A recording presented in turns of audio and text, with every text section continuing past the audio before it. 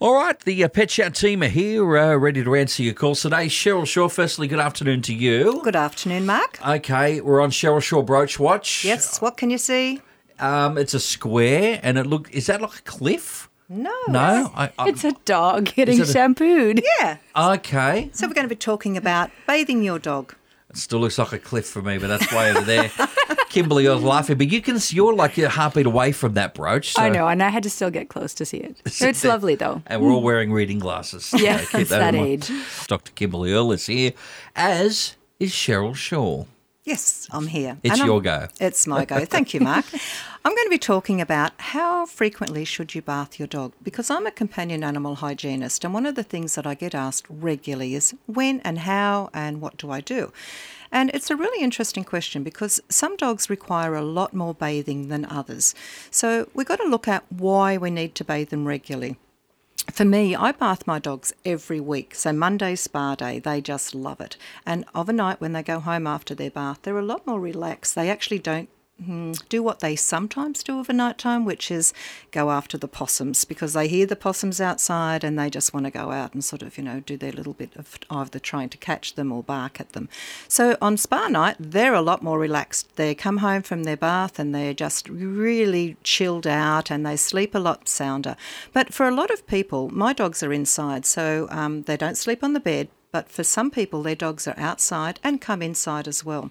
Now, if you've got a dog that plays outside a lot, you'll have some dogs that are digging in the dirt, rolling their backs on the grass, playing in the mud or the rain, whatever it may be. And all of those things can track through the house with the dog. Now, that's fine for some people, but certainly you need to be looking at... It's not fine, Cheryl. No. You're giving people a pass on that. That's not fine. See, for me, this is why I need to bath dogs either weekly or fortnightly, because they are coming inside and leaving that track behind them. And also, a lot of dogs that have odour on them, if they're sitting on your soft furnishings or laying on the rugs and things or the carpet, they're going to leave or transfer that odour onto the carpet. So the house can become quite smelly. But another really important aspect for bathing dogs frequently is that you've got to remember that some dogs get really itchy. Now, a lot of that itchiness is caused by, well, there's a few factors, but sometimes it's caused by the food that they eat, but it can also be environmentally. So what happens when they're outside, they'll get grasses on them or dust or whatever it may be, and that can actually trigger some of the allergies in dogs and they'll start to scratch at themselves. The other thing is that dogs are shedding their coat and they're shedding their skin, so that dander that they're shedding all the time can make them itchy. But there's a second part of that. So if we wash the dog and we reduce those allergens that are on it, it's going to stop the dog from itching and scratching so much. And the other second part of this is that for the human or the people that the dog is living with, it's going to actually help them. So if you've got a person in the family that may have, allergic symptoms, by bathing the dog regularly, you're going to reduce those triggers that are on the dog. So the saliva, the shedding dander, and the coat as well. So that can help to reduce the problems that some people have. And another aspect of that too, talking of families, is if you've got a child with autism, some children with autism are super sensitive to smells, and so you can help reduce that sensitivity if your dog's being bathed properly. Particularly a lot of children like that do have a companion dog, so a dog that's just for them, for their therapy. So keeping that dog really clean is important. And also, I'm guessing, Cheryl, in terms of skin irritations, or that can become more of a medical problem as well? Yeah, because what happens with the skin, obviously the skin is shedding, but if you're bathing the dog regularly, it's going to help to rehydrate that skin, because skin will dry out just like us. If we're not bathing frequently, our skin gets quite clammy, it can get quite yucky. Helping to keep that skin clean is really important. Hygiene for us as well as our dogs is important. The other thing is too, some dog breeds, and particularly the new designer dog breeds that we have, all our oodles and, cavoodles and whatever these oodles are, they have a more complex coat than a lot of breeds do. So they've got, sort of often a thicker coat, and they've got double coats, and they need a lot more care. So not only are we bathing, but at the same time after we're bathing and drying, we're usually giving them a brush. So that's helping to keep their coats mat-free. And again, like you said, Mark, it's helping to keep that skin a lot healthier, because when dogs mat, that matting pulls on their skin and causes skin, sort of it can tear if it's not healthy. And also it often develops because the dog will start chewing at those mats, and it can develop hot spots or wet eczema because the saliva or where they've chewed can actually damage the skin. So it's really important to make sure that they are having regular baths. And also, one of the bathing things is that you must make sure you're using a product that is designed for dogs, not sort of grabbing your own shampoo and thinking that's fine, because we have a different pH than the dog, and we need to make sure we're keeping things for pets and us separate. Is this something that in your line of work we're seeing a lot of? Like people who like, well, we just, I don't know. Is that something that's more of a problem than you would think it would be? We always have itchy dogs. People will have a dog that's itchy for whatever reason. I meant using our shampoo. Oh, sorry, Mark. Yes. Yeah. Which can be, Kimberly, yes, I've seen that. So what happens, you often have these people that think just because it's good for them or their baby that they can then go and use it. But a lot of these products that we use on ourselves contain soap and detergents, and these things are going to alter the pH on the dog.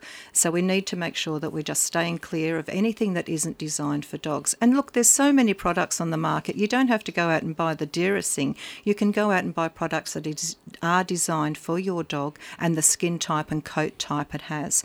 And, people say, can you bath the dog too often? Well, no.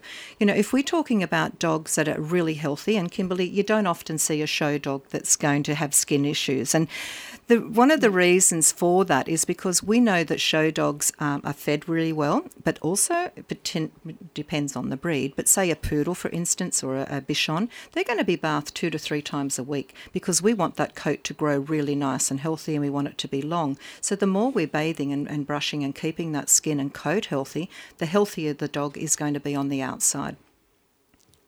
Kimberly, offhand, any examples you can recall of people who have ended up in the veterinary clinic? That's a yes, by the way, where they've been using certainly the wrong type of cleaning products on their dog. So, we get lots of people. Tea tree is like a really common thing. People are always say, oh, I used some tea tree.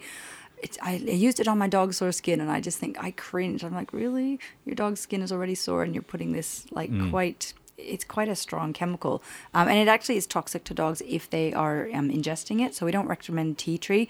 Lots of people will use human baby shampoo, and although that's better than using dish soap or human adult shampoo, we would still recommend finding something for your dog. And particularly if your dog is having a bit of issue with dry or itchy skin, there's a really good range of products on the market that will help to moisturize the skin and to settle down some of the itching, things like that. And as Cheryl said, it doesn't have to be the most expensive item out there. The dog can't read the expensive price tag. That's right. It's not like a present at Christmas time where you casually leave the price tag on it if you've spent a lot of money. Yeah, that's right. The dog don't know. Yeah, and you don't have to go to the vet for a lot of these products. They're often in the better quality pet shops. You can just sort of walk in there and go, okay, read the package. This sounds like what my dog has. Obviously, I would always recommend seeing a vet if your dog's having a skin issue, but as a starting point, sometimes a shampoo on a weekend makes a big difference. And I think, too, another thing is people don't usually read the label. And it's really so important to read the label. As a rule, we just don't, do we? No. With anything. And even with bathing, people sometimes don't realise just how you've got to do it right. There's things that you have to do. If you've got an itchy dog, you really need to be putting that shampoo in between the toes and making sure that their pads and their toes are clean, because often people will just, I see it all the time, they'll just wash the dog really quickly and they haven't done the areas that are the problematic areas. So the feet for itchy dog, really important, and making sure they're dry after you've shampooed them. And a lot of the medicated shampoos will specify that they need to have a contact time of at least 5 to 10 minutes. So if you're not leaving your medicated shampoos on for that period of time, you're not getting the full action. Yeah, so really only important. getting half the job done. Yep. And Philip at Stockton, your female poodle has got some car issues. What's happening there, Philip? Hello there. I hope you can help us out. We've got a little chocolate toy poodle, a miniature poodle, and she's very excitable.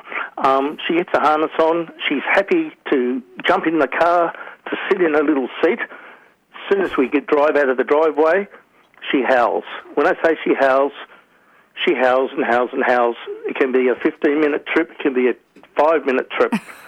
When we go and return after where we've been, on the way back, she's as placid as can be and just sits at the window and looks out at everything around her. Yeah. It sounds like she's her excitement level is really, really heightened, Yes. and that she's like super, exuberant about where she's going. So she knows, she's worked out that going in the car means that something really, really fun is going to happen. So it's a little bit of a hard thing because, it's very distracting to try to drive when you've got a dog howling in the car. And so that's a safety issue for you. And at the same time, she's sort of trying to express her excitement about what's happening. So what would I do with this? I don't know. I would maybe think about what can we do to encourage her to be calm in the car. We might need to do, with dogs who are fearful of the car, we get them in the car when the car's not moving, and we just sort of get them in and like sit them there and wait till their behavior sort of returns to calm, and then we get them out without going anywhere, because a lot of dogs will have a fear of the car moving or the motion sickness or whatever. So I would probably start doing the same sort of thing with her. She's obviously happy to get in. I'd get her in, I'd strap her in, I would turn on the car and maybe start rolling down the driveway, and as the howling starts, I would stop. Now, to a certain degree, you can't do that if you're in the middle of the freeway, obviously. How long is your driveway, Philip? Yeah, a nice long one? I would stop, and hopefully she starts howling like early on, so where you can sort of say, okay, we've pulled down the driveway, we've started down the road, the howling starts, we're just going to pull over to the side and just stop and wait for her to calm down. And see whether or not she'll sort of go, okay, I need to calm down. So what we're trying to do is reward the good behavior, the calm behavior.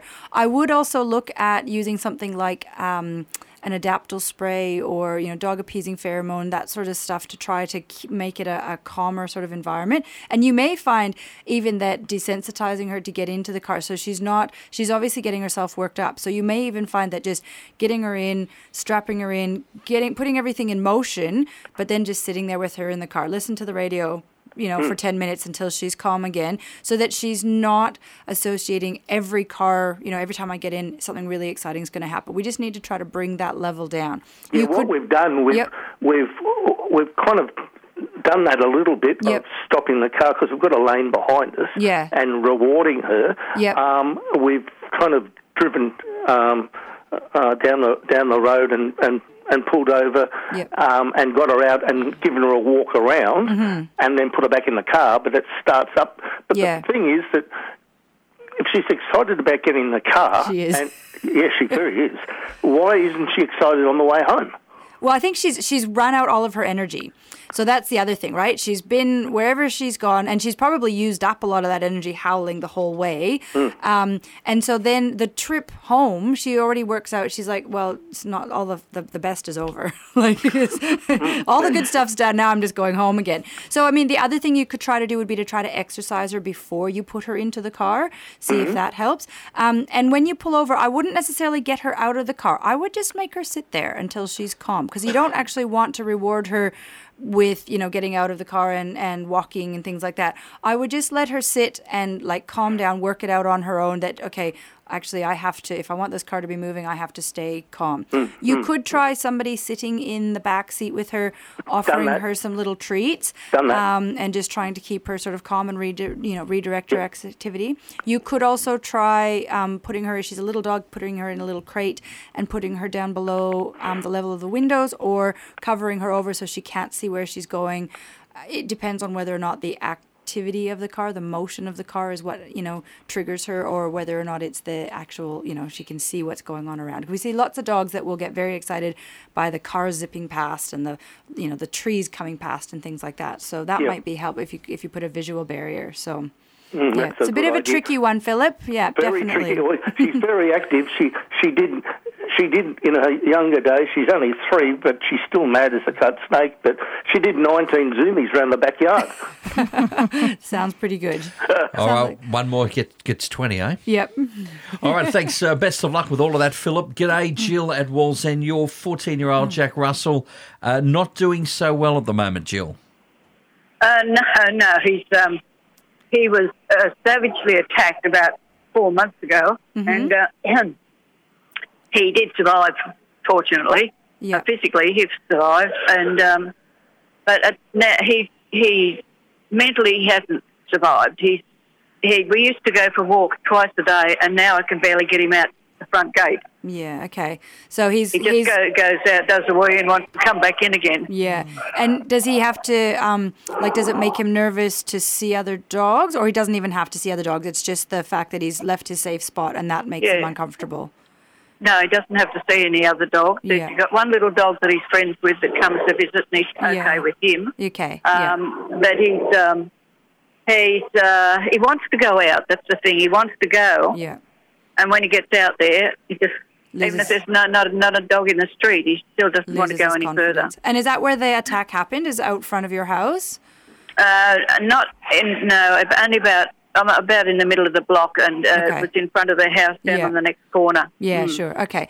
So, I mean, this is obviously a complex problem because he's an older dog, and we know that there's an increasing tendency towards anxiety as you get older anyway. So you've had a dog who's obviously got a little bit of like post-traumatic, stress disorder type issues, and that's going to be hard sort of to turn around. The first thing I would always say is we want to really make sure that as much as possible that he doesn't have any residual pain from that attack, because little old dogs often have arthritis, things like that too. He starts out the door, he starts trotting down the driveway, he thinks about, oh my goodness, this happened, and then he remembers that like his hip hurts now or his elbow hurts, and his hip and elbow may have been hurting him beforehand, but now he's got the memory of that attack happening, and so some of the things that were probably not that traumatizing for him or painful for him in the past maybe have more effect on him. So make sure you've seen your vet about that, and make sure that even if it's unrelated to the attack, that we are addressing things like arthritis and things like that. I suspect that he may require some pharmaceutical help to try to help him, sort of become, I mean, he doesn't need to run marathons, anything like that, but it would be nice for him to be able to get back to a point where he can, go for a walk again. And so I would, encourage you to speak to your vet about that, about the fact that his behavior has really changed. Depending on who you see, they may feel comfortable to, talk to you about using some anti-anxiety medications, not necessarily long-term ones, but maybe situational things. So you can sort of say, we're going to go for a walk in an hour. I'm going to give you this little tablet and see if that helps you to cope with us out on the walk. But there's some good behavior vets in our local area. We're really, really fortunate to have some good behavior vets around, and so don't hesitate to seek their help as well, because he's a small breed dog. He still potentially has a number of years left. It would be great if he could go back to be doing normal dog things, going for walks. Cheryl Shaw is here, Dr. Kimberly Earle as well, and ladies, we are now giving somebody the chance to expand their family a little bit, and what you would probably say is the best way with our Dog of the Week. What do you reckon? Absolutely. Check this one out. Otis, 11-month-old male Jack Russell Cross, and his bio says he's looking for the simple life. Aren't we all? We are. He just enjoys having a cozy lap and a daily outing. That's enough for him. He's quiet, and he'll have a little play with some of the other dogs. Not really high energy, so he just wants to be with his human, slowly coming out of his shell a little bit. It's been really nice to watch. They're working with a few new things such as toilet training, and apparently that is going well so far. So, ladies, Otis, Jack Russell Cross, still in that puppy stage. Some of the things that would be keen to note if we're looking to pick him up today.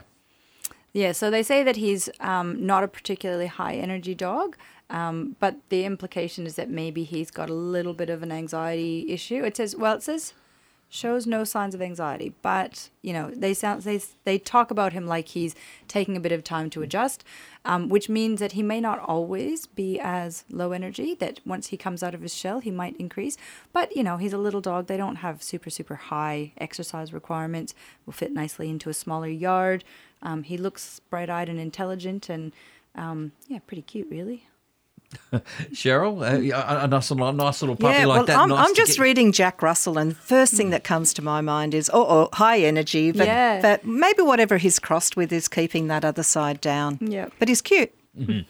All right, if adding a pet to your family, another dog, or maybe your first one, all you do is you head up to our website. You can check out the Pet Chat area, Dog of the Week, click right through, and Otis is there, and indeed some of the others as well, and add that addition to your family. 49216216 is the number to call. There's probably room for a couple more if you have a pet question today, whether it's a dog, cat, snake, pet bird, pet husband. It is International Women's Day, ladies. It is. Pet husband. Maybe, I don't know. We don't know much about those. You fix the dogs and cats, but Yes, not them, right? that's That's right, yes. All right. Tops today of 34, 35 degrees, still into the 30s, ladies, for Thursday, Friday and Saturday. This summer heat, still not that great for our pets. So a couple of quick reminders on that, Kimberly. Yeah, well, we've had obviously really, really hot weather the last few days. And just a reminder that your pets are feeling the heat too. So really, really important that we're not walking our dogs through the middle of the day. Take them out in the morning or late in the evening. If it's been really hot through the day and the last few nights, it really hasn't been cooling off. So you need to make sure that your dogs can still develop heat stress late in the day if it's been hot all day and things haven't cooled down. Be really cautious about taking them onto hot surfaces, onto beaches. Beach sand is so hot, and their feet can burn and blister, and that takes a really long time to heal. We've definitely seen dogs where they've burnt their feet, and the whole bottoms of the feet, sort of the pads, slough off, and then you're managing open wounds and stuff for long periods of time. So just best not to do it. The sand is really, really hot. And remember, always have really good access to some nice cool water. If you think your dog is heat stressed, call your vet or the emergency center. And, we want to start active cooling with cool but not icy water, okay? So if your dog will tolerate a garden hose and they're...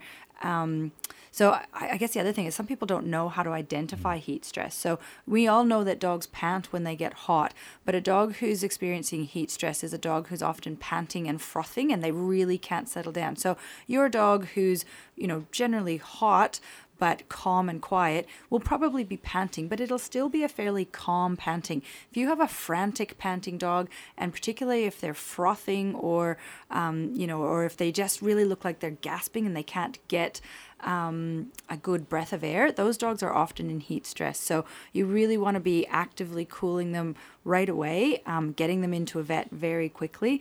The sad thing about heat stress is that we can often get the temperatures turned around and bring their body temperature back down. But if they have been hot for an extended period of time, unfortunately, their internal organs start to cook and we can't turn that around. If you've ever tried to uncook a hard-boiled egg, it isn't possible. So sometimes with heat stress, we think that we've gotten them over the immediate crisis, and it's 2 to 3 days later when they've been at normal body temperature for the last 48 hours that we realize actually their kidneys are cooked, their liver is shut down. That's the end of it. So, making sure water, shade, if you can, put a nice cooling fan on them. Cool water, but not icy water. We don't want to cause any... like frostbite. You can actually cause frostbite in animals that have been overheated from putting ice on them, things like that. So we don't want to do that. So. And I guess with the general out and about stuff, as a general rule, if we wouldn't do it, like walk on the scent's too hot for us, the pavement's too hot, don't do it for them. That's right. I know you say you see all this stuff, but it must be pretty hard not to give people that stern, judgy look when Cheryl, I'm not going to ask you because I know I can see it. I am judging you for being so bloody stupid, but Kimberly? I'd like to think that we've perfected the poker face. The important thing, accidents happen. They absolutely happen. Yeah. And the important thing But going is for a walk for an hour at 4 o'clock this afternoon is no accident. Totally foolish. But if you bring me a dog that's heat stressed or has burnt their feet, I'm not going to scold you for it, because the important thing is that you're in front of me now with the dog, and my goal is to try to help your dog. It's absolutely not what I would recommend doing, but poker face. We got the poker face. And I think too, with the breeds that we have around now that are really popular, a lot of those do suffer from heat stress. Anything with a little squishy face that looks cute, they're going to have trouble with this weather. Yeah, absolutely. So pugs, French bulldogs, Boston Terriers, regular bulldogs, Australian staffies, some of them have very squashy faces, boxers. Those dogs should not be exercising at all, because if you go outside and run a lap around the oval now, and then you have to catch your breath breathing through a straw, I would dare you to do that and see how comfortable that is. And that's what these poor little dogs are really. That's exactly what they're experiencing. They're trying to catch their breath on a hot day breathing through a straw. It doesn't matter that their mouth is open wide and they're panting. A lot of these little dogs It's just will about how have, the mechanics of it all work. Yeah. That's right. The Well, and a lot of their airways. airways are so little. So you can see the fact that their faces are squashy and that their nostrils are tight. You can't see that their soft palate is hanging in front of their airway. And sometimes the airways are half the size that they should be. So if you take a French Bulldog and you put it beside a Jack Russell, they can be the same size and body weight, but the Jack Russell will often have an airway that's a third bigger than the French Bulldog's airway. So it's literally like breathing through a straw. So really important you protect your brachycephalic dog from hot weather and heat stress. All right, just about out of time. Firstly, Cheryl, thank you for your insight as always. We'll catch you next week. My pleasure, yes. And Kimberly, who's had her family tuning in on the app from Hawaii as well. From Hawaii, yes. Yep. I hope you're having a lovely hot day. not as hot as we are. Not as hot as we are. All right. Ocean breeze, that sort of stuff. Nice work. Thanks, Kimberly. All right, Pet Chat back next week. Thanks for listening to this podcast from 2NURFM at the University of Newcastle. You'll find them all at 2NURFM.com.